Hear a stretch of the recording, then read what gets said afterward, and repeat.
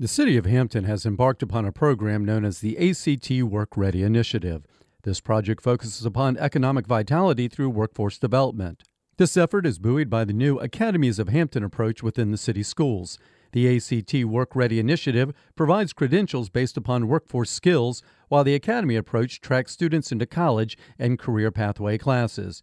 Pam Kroom, Workforce Development Coordinator for the City of Hampton, explains how the school's unique academy approach works to prepare students for both college and the workforce. They are transforming the traditional high school experience into an innovative model that prepares students for careers by linking academic courses to college majors and career sectors. By being a part of the ACT initiative, the city is able to offer the assessment module as an alternative to students struggling to pass and complete necessary SOL tests for high school graduation.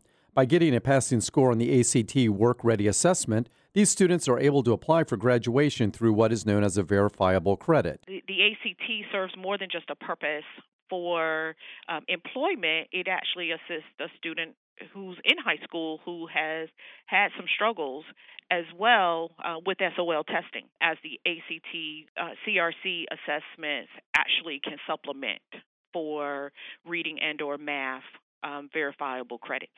Hampton city officials, like other localities, repeatedly heard from local industry and business leaders about the lack of available skilled trade employees. This effort was an attempt to boost post-high school plans for non-college bound students. In speaking with our employers in the community was one of the reasons why we decided to take this route. One, to help with skills building of our residents.